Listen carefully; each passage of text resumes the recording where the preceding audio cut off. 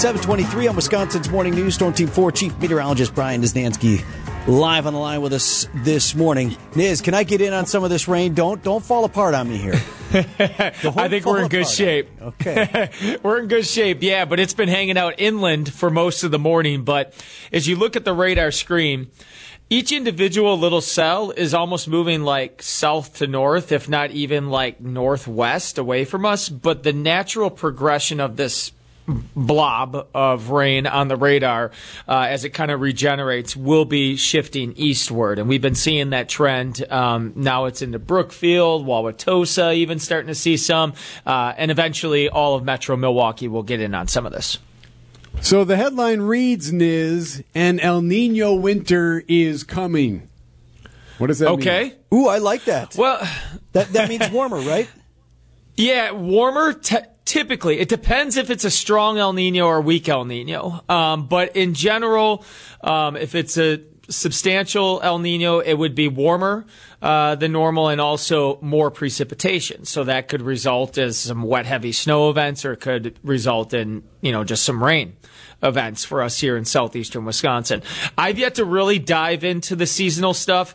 I'm someone who doesn't get too crazy with it. I'll look at the Climate Prediction Center with NOAA. They have their team of people who issue their report. Put it this way, I would much rather use my time for a couple hours reading their report and then me spending hours upon hours and days upon days trying to come up with my own forecast, whereas there's a team of like 50 meteorologists who decided to do the same thing. So, but what I do read also the executive summary. Exactly.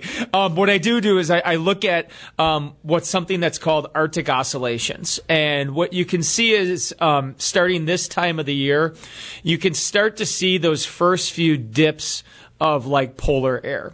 And what you could end up doing with that is timing those out. You can get the frequency of how many there are, and then you time them out, and like a pattern forms that usually holds through most of winter. So what I'll do is I'll kind of map that out, and you'll get an idea of how many times we'll get like a punch of like some serious cold, which really kind of dictates the overall pattern as well.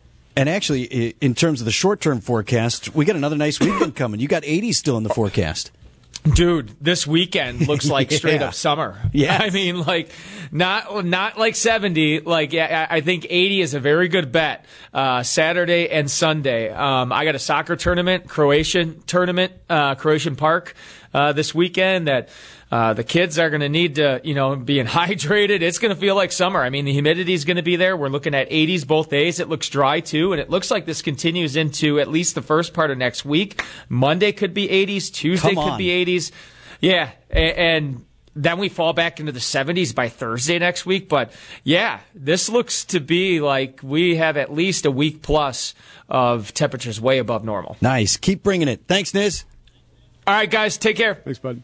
How about that? Like, I'll take as much fall as you can bring me. Yeah? Right? Give me a couple of these nice days, right? Feels like they're in shorter time.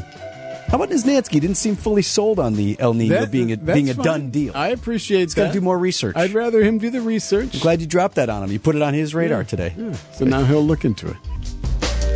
I am El Nino. All other tropical storms must bow before El Nino.